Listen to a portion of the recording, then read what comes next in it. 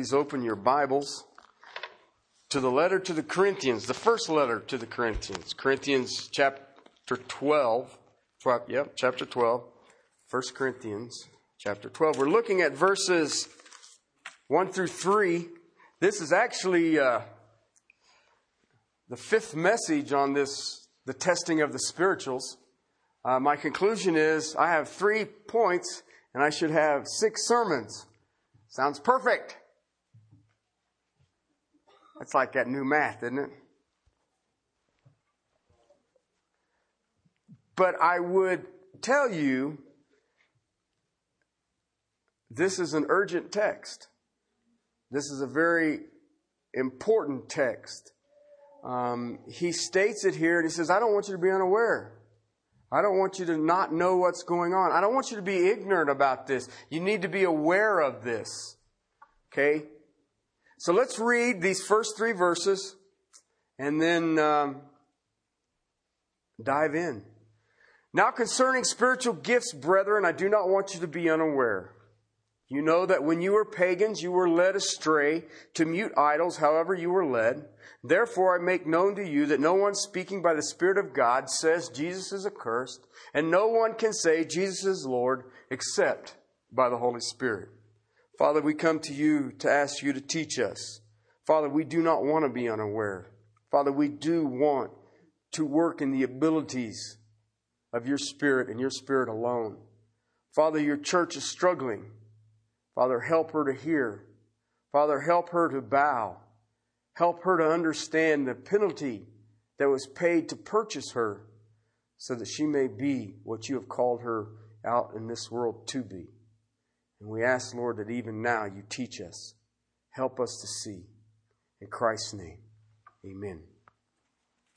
I don't want you to be unaware. There's 3 things that I've listed out here. The importance of testing the spirituals, the source of the spirituals, and the test of the spirituals. If you were to take any of these 3 messages or these 4 messages, you will find that all 3 of those topics are dealt with in the course of those sermons. But yet each of them can stand by itself, and yet each of them you have to have all together. Why? This is crucial. Spiritual gifts are dealt with from chapter 12 through chapter 14.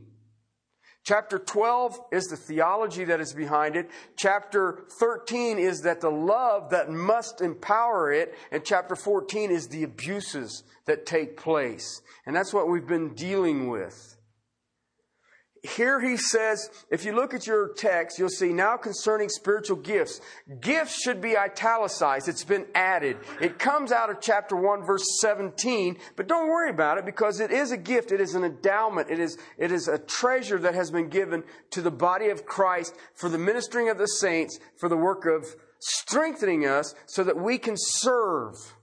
It's supernatural enabling. And he says, I don't want you to be unaware about it. So it is important. If the body of Christ is to be what she's supposed to be, then we need to understand what spiritual gifts are, how they are empowered, how to test for the frauds, all right, but also how to bow to it to allow them to be the source of our energy, to be the source of our abilities.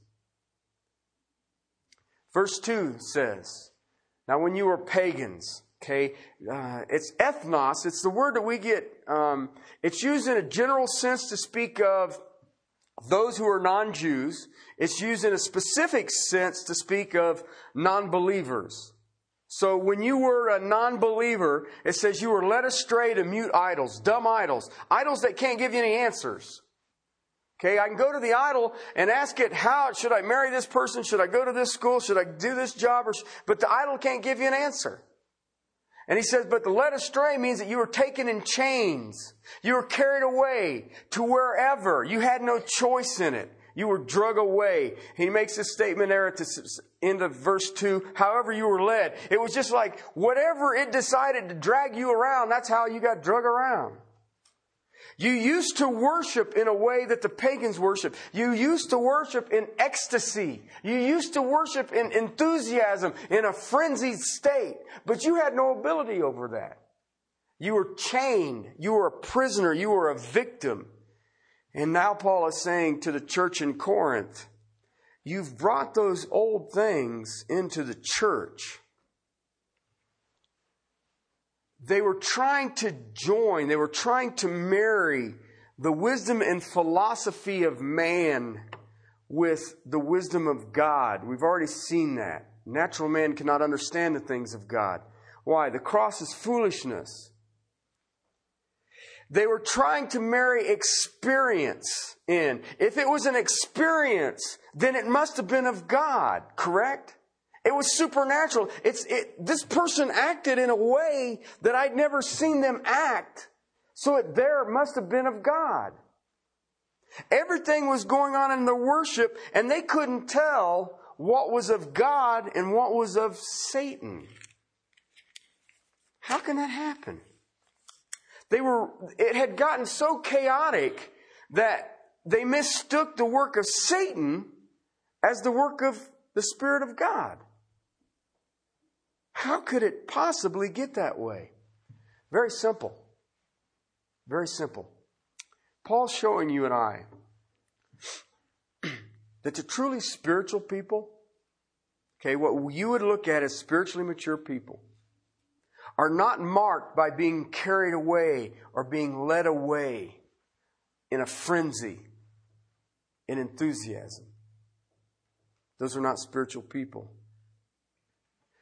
Paul even says that that is a characteristic of your former life. Now think about that for a second.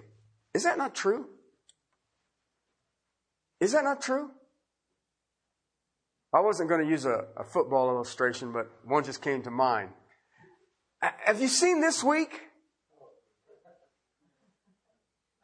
I mean, I like football and I'm kind of a fan. Get over it. Can we play the game on Thursday?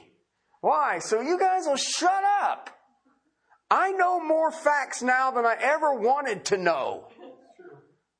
Okay? And it's everybody's got a thing. What is it? There's enthusiasm. I heard a doctor was offering a vasectomy for tickets.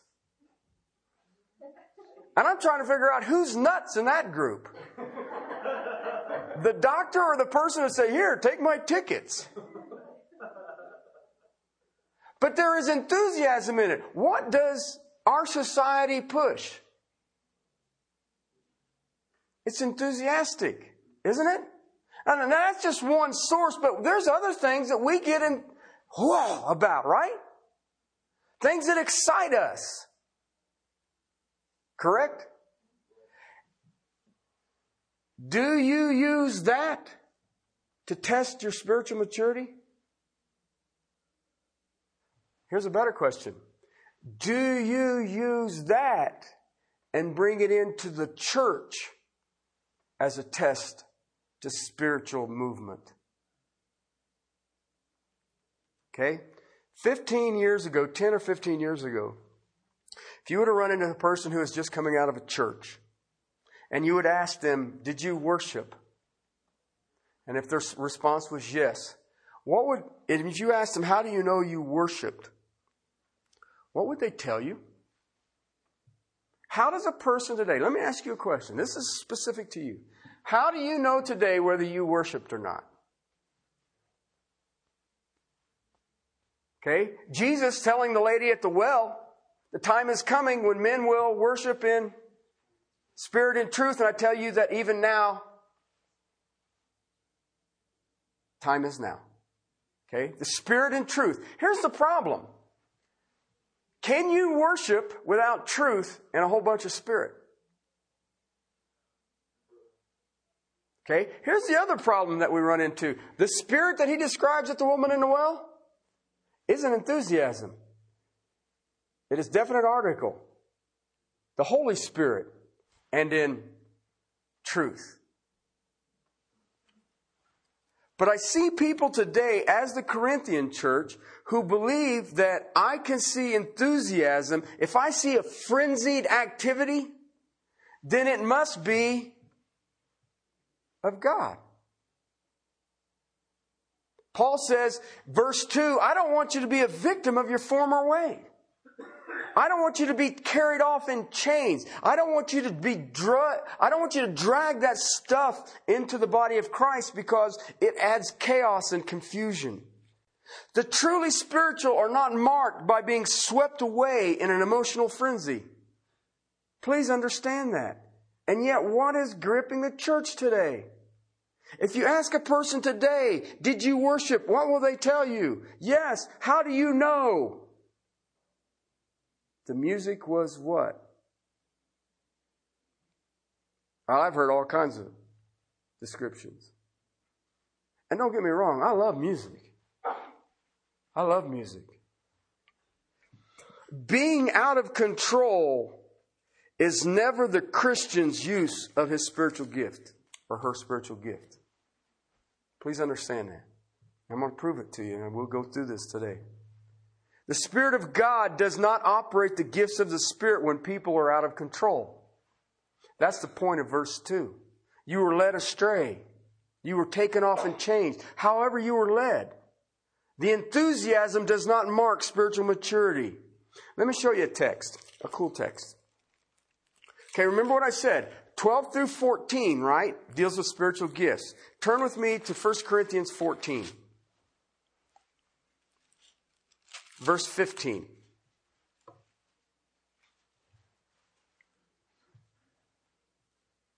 Okay?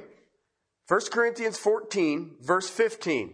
What is the outcome? He's talking about the gift of languages, the gift of tongues. Okay? What is the outcome then? Here's what he says. Look what he says. I will pray with the Spirit, and I will pray what? With the mind also. Okay? I like the second part of this. I will sing with the Spirit. Some of us need to sing more with the Spirit. Okay, I'm one of those. If you hear me sing, you say, oh my Lord. And then if you hear the Spirit sing, it's better. All right? But look what he says about the singing, even. Grab this.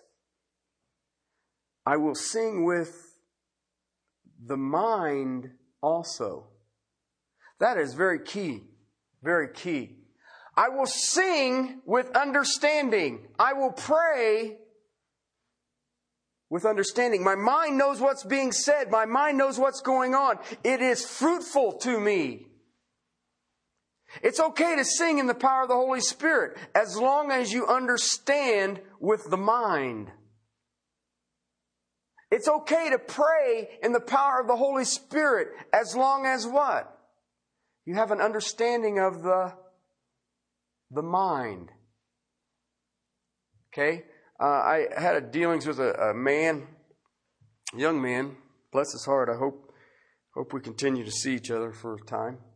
But his statement was this, that he's in youth ministry now, and he said he finally got his prayer language. And I said, what is that? And he says, I now have the ability to pray in the Spirit. And I said, well, that's cool. And I said, does your mind know what you are praying? And he says, no. And I said, then what do you do with 1 Corinthians 14, verse 15? And bless his heart. He broke out his little Bible and he looked it up and he said, I've never read that. Just a question. Just a question. Okay, drop down to verse 33 of that chapter. Verse 33 makes this statement. For God is not a God of confusion, but of peace. As in what? So the church, I can get an implication here that the church is not a place of confusion, and it is a place of peace, unity of all the saints. All right, drop down to the end of the chapter, verse 40. All things must be done properly and orderly. All right, you know what that says? There's no such thing as being out of control for Jesus.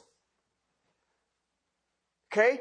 At all times, when the Spirit is working, the mind will be engaged. The human mind will be engaged. Why? God created it. Okay? What happens is and I see it today, I see it in my study of the church in Corinth, is we have this mindset that says if it's inside of the church, then it has to be of God, regardless of what it may look like. Right? The Spirit of God does not operate the gifts in what I call a supernatural seizure. Okay? There's all kinds of terms that are used for it. Okay? I'm not here to condemn the terms, but I am here to say that the Spirit of God is not manifested through the power of the gifts in an uncontrolled place. Not only that, if you go back to your text, chapter 12, verse 2, Paul says that reflects a pagan style of religion. I didn't say it. Paul says that frenzied emotion, enthusiastic, out of control, is the way non-believers worship. That's what Paul said. I didn't say it. Okay? So what do you see in the church today? Listen, there are things that excite us, right? In there, I mean, there's things, some of you, maybe your children. When my children are gone, I'm excited. Okay? There's things that excite me. I remember I caught this great big honking fish, and I got so excited. I mean, I could see it from its nose to its, the dorsal fin was this long. Okay? It had a tail out there too. I could just see it. And I'm like, I got so excited I knew exactly where I was going to mount it at my house, and my string broke. Okay, so the enthusiasm got me nowhere. Okay, I see people who go to church today and they want enthusiasm, and it will get them nowhere. That's what the Apostle Paul is setting the stage here in chapter 12. Most people miss these 3 verses because they want to jump right into verse 4. There's a variety of gifts in the same Spirit. What's the gifts? Okay? But they don't ever ask, well, what does it look like? Or how is it manifested? Or how do I test it? Or how do I know? All the spiritual gifts function in the full control and consciousness of the user. Okay? We have to be aware of that. The consciousness of the user should be understanding what is this that is being done. I mean, I talked to this young man and he told me about this prayer language thing, and I just said, but what does your mind say? Oh, no. And I asked him, what do you do with this text? Okay, now listen, you look at that, and there's times I look around today, okay, and I see, and I'll be honest with you, in my line of work, I see some bizarre stuff. And I've shared with you a couple of the bazaars that I have seen. Okay, I know the guy blew on the belly of some people, and he was going to stir up the spirit, and people were falling over. I seen a guy one time look like he was, to me, I used to be an EMT, it looked to me like he was having a seizure, and they said that he was giving birth to new Christians. I have seen the barking in the Spirit. I have seen laughing in the Spirit, roaring in the Spirit. And we would sit and say, yeah, it's kind of weird. Huh? Right? I mean, before I got saved, I lived a lifestyle that I was exposed to a lot of bizarre stuff, and I never seen that. Okay? And we were kind of looking for that. But anyway, all right, but let me show you this. How bizarre was it? Verse 3. No one speaking by the Spirit of God says Jesus is accursed. Okay? How bold had the demons gotten in the church in Corinth? You know what that implication there is, don't you? Paul received a letter from the church in Corinth. Remember chapter 7, verse 1. I'm writing the things that I'm concerning you. And he says that somebody has jumped up in the congregation during the worship time, and the phrase is, Jesus is an anathema. And it was being accepted as the Spirit of God. Okay? Okay? In verse 3, he gives you a positive and a negative to test. We're going to spend a little time today on the negative, and next Sunday we'll look at the positive. All right, now let me ask you a question. Let's look at that. All right, we've just seen that, and we sit there and go, okay. If somebody jumps up in the church today, here, and says, Jesus is an anathema. Okay, let me give it to you in the vernacular you can understand. Jesus is damned. Okay? Do you have to ask whether that is of the Spirit or not? That's not hard, is it? No, it doesn't. I mean, is it? The amazing thing is this. The church in Corinth couldn't discern it.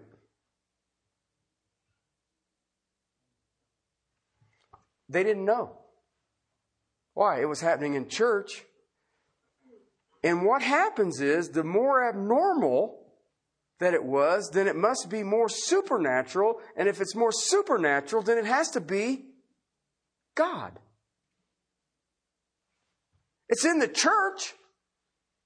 So, I mean, it wasn't like we were at the bar. Okay? It was in the church. So it's in the church. How could it not be the Spirit of God? This congregation was a little bit confused. You would have people who would stand up and say, I have a word of knowledge. You'd have people saying, I am ready to prophesy. You had people who were just making noise. You had people who were in some kind of language, speaking a foreign language. It'd be like when I was preaching in Russia last spring, not having an interpreter. Okay? They'd all smiled and been very polite and had absolutely no idea what I just said. I mean, they had a bunch of people who stand up and sing. Hallelujah, hallelujah, and singing. And somebody would stand up and say, Jesus is an anathema. Must be about the Holy Spirit. Because, see, they either had no ability or no desire to discern. How could anybody believe that? How could this happen? Well, I can give you a couple of things that'll help you here a minute, all right? One, I believe that it was done by a professing Christian. Okay? I didn't say a possessing Christian. I said a professing Christian. Okay? Because if it had been someone who was not taking the name Christian, who's going to listen anyway? All right? It was someone who believed, or it may have been multiples, who believed that they were indwelt by the Spirit of God and were being submissive to the Spirit of God. Okay? Which right there gives you an idea of the discernment that existed in the church in Corinth. But I would argue today the discernment isn't that much different. And I'll show you why here in a minute. How many do we assume to be Christians today, and do they have the ability to discern?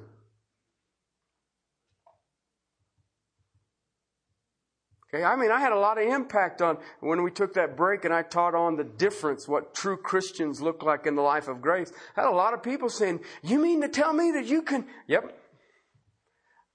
Actually, I can't. But the Bible does. You will know them. They're not hard to spot. The second thing I think that was happening in the church in Corinth was that there was a little of the carryover coming out of verse 2. This ecstatic stuff, this enthusiasm, this, wow, we're rocking and rolling for Jesus today. I mean, I remember going to a worship service one time that I felt like I was at a Jesus pep rally. Rah, rah, Jesus.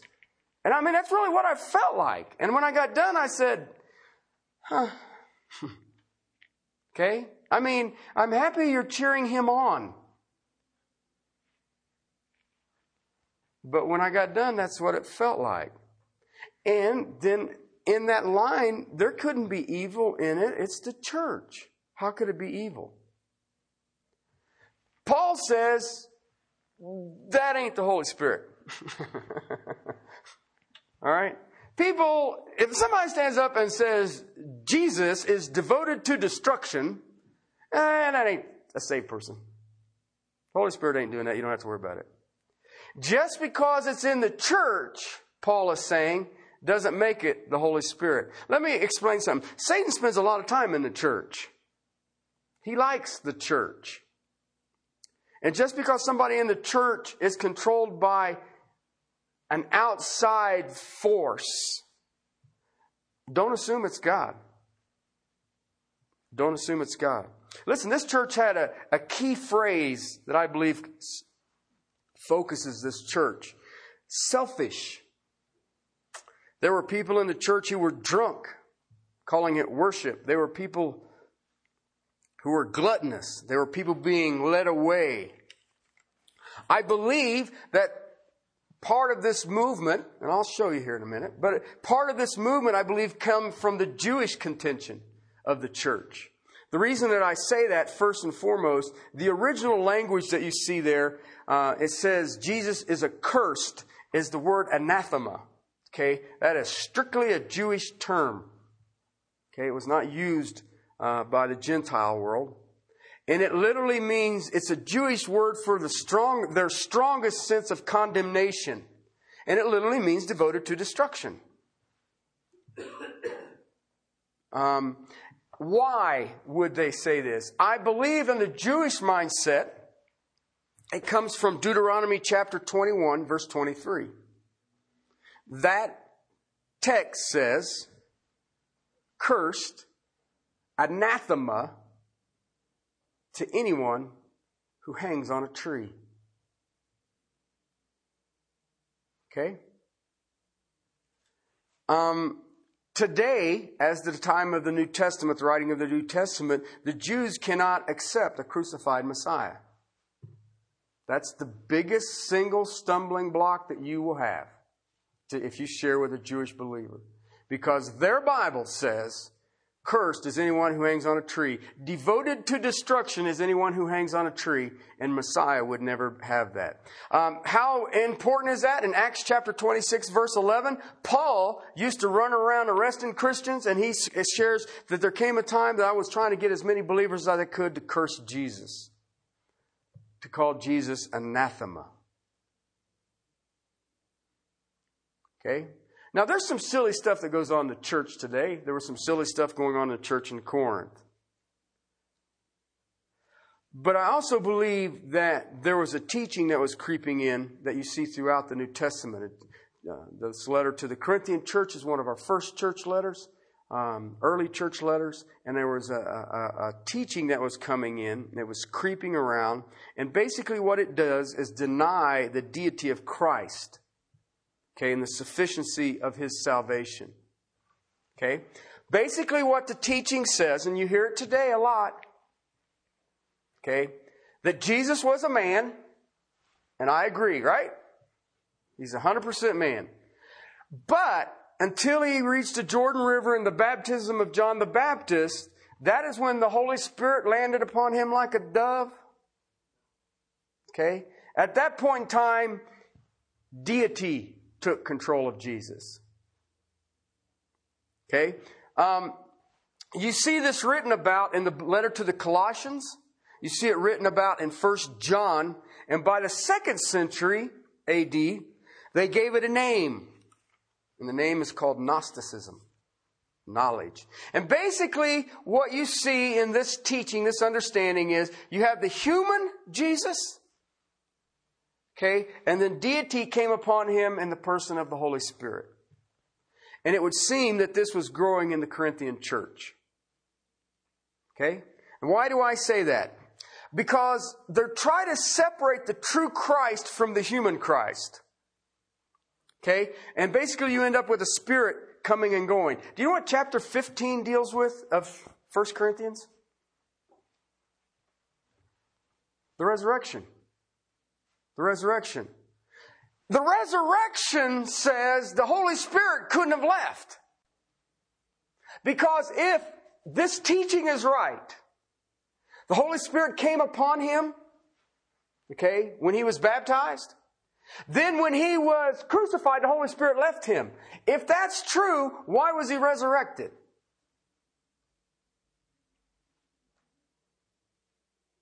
See the difference? Huge difference. It's kind of important. Why? That's what the whole 15th chapter deals with.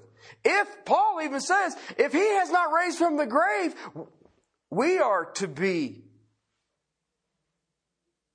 Yeah, we are in the weakest place of all. Our message is useless. Our message is useless. Jesus rose from the dead. And the Corinthians, some were having problems with this. Perhaps they were trying to mix the two together. There was the curse of the human Jesus. But there was that really cool part of the divine Jesus. You know, we can curse that human side which hung on a tree, but we'll praise the divine side which saved us. Okay? Let me show you another text, another reason. All right, chapter 15 deals with the resurrection. Now I want to take you to the conclusion of the letter. Chapter 16. All right? Chapter 16. 1 Corinthians chapter 16, verse 22.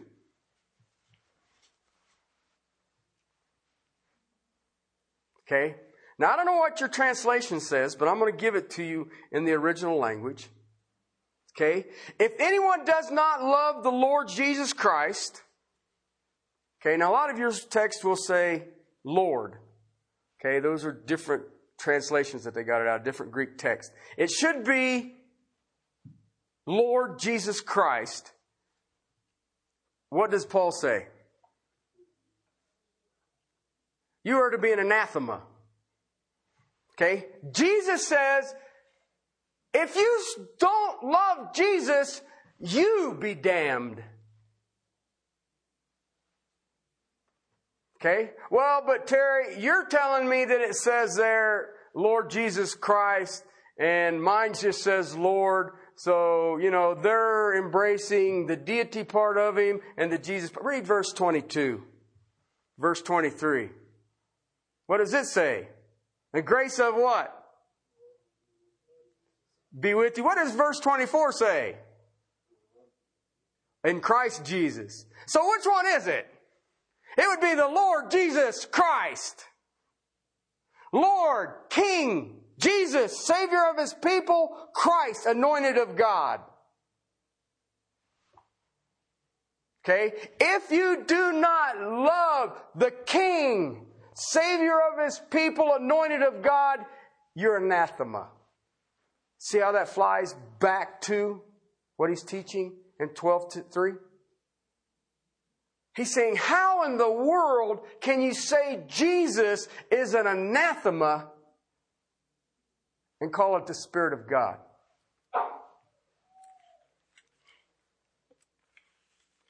You might say, curse Jesus, but Paul says if you do not acknowledge Him, curse you. Gosh, that seems harsh, doesn't it? I thought Jesus was love. Let me share with you something.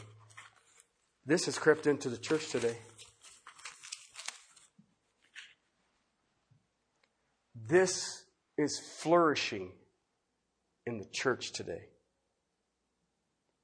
As far as I can tell, nobody's even willing to say, hey, I don't think that's right. Okay? Here's how you'll hear it described. I came to Jesus, I walked an aisle, I had the woo thing going on, and you know, the hair stood up on the back of my neck, and I just felt saved. Okay? And then you went back out to living just like the lost people. You cheated on your wife, your husband, you did this, you did that, you did all the rest of it. And then he broke me, and the preacher came to me and says, it's now time for you to make Him Lord. What'd you just do?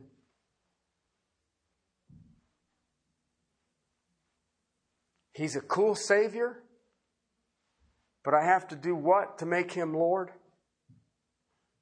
Let me tell you something. you can't make Him Lord. He is Lord. He doesn't ask for your permission. He doesn't ask for your decision.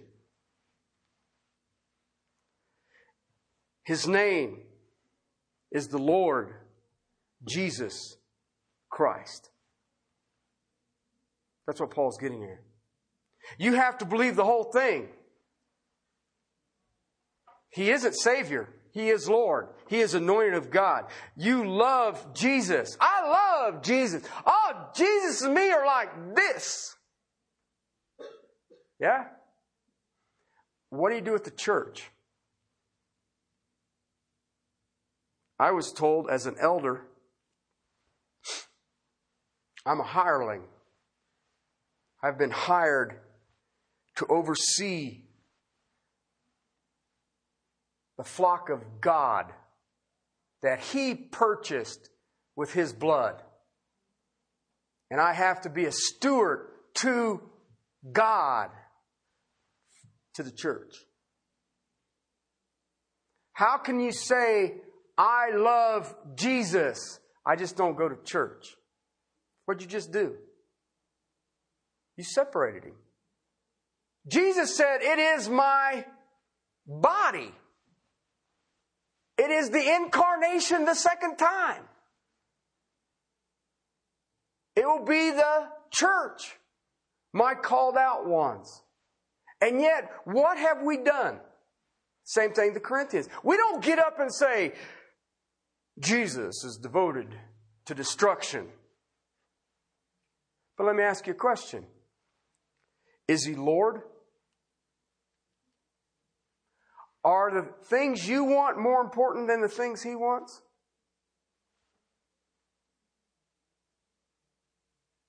Because when you do that,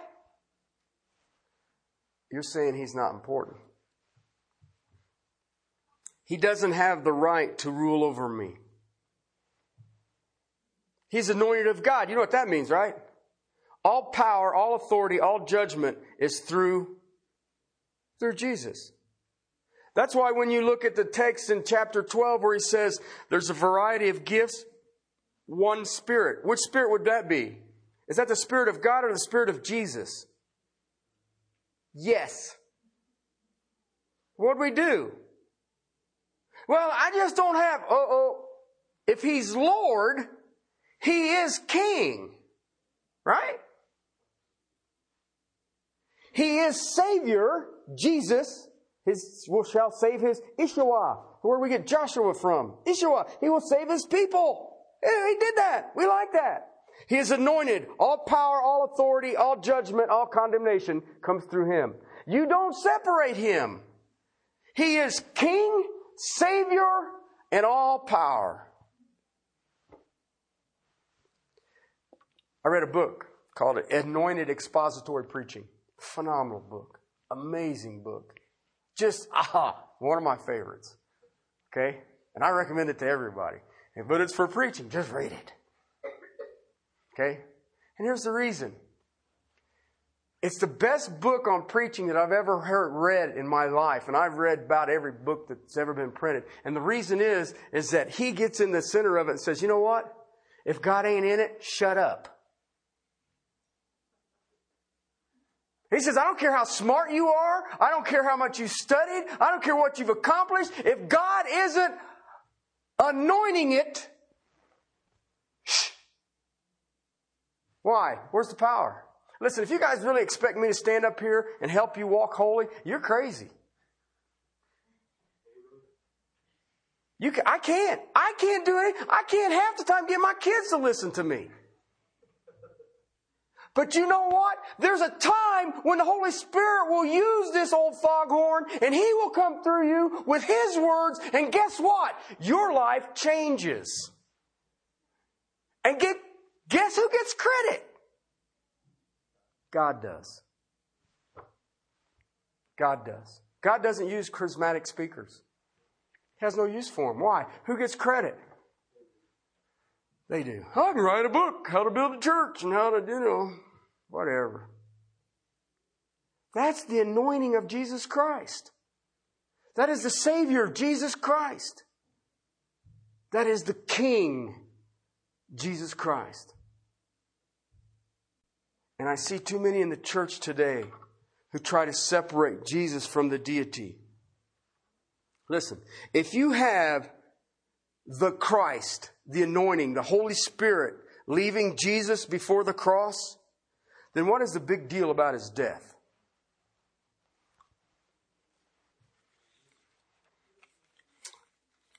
What is the big deal about his resurrection? Why do we celebrate Easter? They killed a carcass. That's why Paul writes chapter 15. Why? Because you can't separate him, he says. If Christ be not risen, then our faith is in vain, he says. You can't just have Jesus, the human, and Christ, the Lord. You can't have it. You can't separate him. You destroy the cross when you do that. You destroy the resurrection. And if you destroy the cross and the resurrection, you know what you just did? You just destroyed salvation. You just destroyed salvation. One last text. 2 Corinthians chapter 11. This is one of my favorite verses of all Scripture. One of. Verse 3, chapter 11, 3 and 4. But I am afraid that as the serpent deceived Eve by his craftiness, here he says, what does he say next? Your minds. Remember what he said? If you pray in the Spirit and use your mind. If you sing in the Spirit and use your mind. All right, so he says this here, that in his craftiness, your minds have been led astray from what?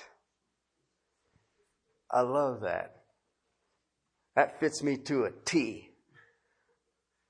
I have a doctorate in simple. Okay? It's simple. It's singular. It isn't complicated. It isn't, let me put 27 pieces together and I'll have what? He said it is simple. It is so simple hanging on the cross. He said, it is finished. That is such a great refreshment. Why? You can't add to it. You can't take away from it. You can't even make it better. Why? It's simple. And he says, I'm afraid that you've been deceived and you've made it, the implication, you've made it complex. You've made it multifaceted. You have taken the Lord and Jesus and in Christ and you have separated it. Instead of being singular and simple, it has now become some complicated thing that you believe that you have to be involved in. That's what he tells the Corinthian church. Okay? It's simple, he said. And I like that because he says this, for if one comes and preaches another Jesus whom we have not preached, or you receive a different spirit which you have not received, or a different gospel which you have not accepted, you bear this beautifully? I consider myself to be inferior to the most eminent apostles. And then he goes into that long dissertation. Do you know what he's saying here? You're not defending the simplicity of the gospel. You're not defending the fact that he is king. He is savior. He is empowered and anointed by God. He says, how can you not defend that? I don't understand you. Have you received something? Are you deceived that you've moved out of it? There's a simplicity that is true about Christ. I like that. Why? We don't handle complex well. That, I believe, is the explanation why somebody could stand up in the church and say Jesus is devoted to destruction and say the Spirit of God has done it. That's insane. And yet I see lives lived today who are doing the same thing. I like that Jesus dude. You know, Jesus is love. Okay, you know what? He's also king. You know what that means? A king doesn't run around and ask you, what do you think I should do? Okay? The king doesn't come around you and say, how much time do you have for me? But also he's anointed. He is Christ. That's when you see the word Christ, That's the word Messiah in the Hebrew, Christ in the Greek, anointed. Okay, that means all of the power of God is in Christ. It's all there. He lacks nothing. So He has all-powerful, ruling Savior. That's cool. I like that. Why? It's simple. Okay? I'm an heir to that. I have sonship. I have been adopted into the family. Why would I want to separate that? That's the best excuse, the best explanation, and I can come out of Holy Writ to defend what the Corinthians were doing. How many things do you see going on in the church that you do not know whether it's biblical or not? It seems a little strange to you, but it's in the church, so it must be of God. Do you buy? Let me ask you this. Have you divided Jesus? Have you divided His humanity and His deity? And what does your life say? We were talking this morning in our Sunday school class about, I told them that I just love church. I love to be in church. We've run into, the cranky Christians. You know which ones I'm talking about. The ones, yeah, I have to spend eternity with you? Well, I hope heaven's a big place. So I can only bump into you every 10,000 years or something. Right? You guys know what I'm talking about. You've run into them. You just sit there and go, oh my word. Okay? I would rather be around those in church than in the world. Listen, the world is only following Satan. That's all they follow. And I would rather deal with the crankies than what Satan has to offer. Okay? And yet I see people in the church today who are more comfortable in the world than they are in the church. And what you just said is, I'll take you as Savior, but you will not be my Lord. You know what you just did? Denied salvation. You just denied salvation. See how serious that is? See how quickly we jump through those first 3 verses? Because I want to know what the variety of gifts are and how do I open them? Right? And he says, you know what? You don't have to worry about it if you separate Jesus from His humanity and His deity. He's 200%. I don't know how that works. Okay? You think that's weird? I bought me a thing full of grape juice that 130% of vitamin C in it. How do you get 130% of vitamin C in something? Okay? So when I say Jesus is 100% God, 100% man, that's 200%, no problem.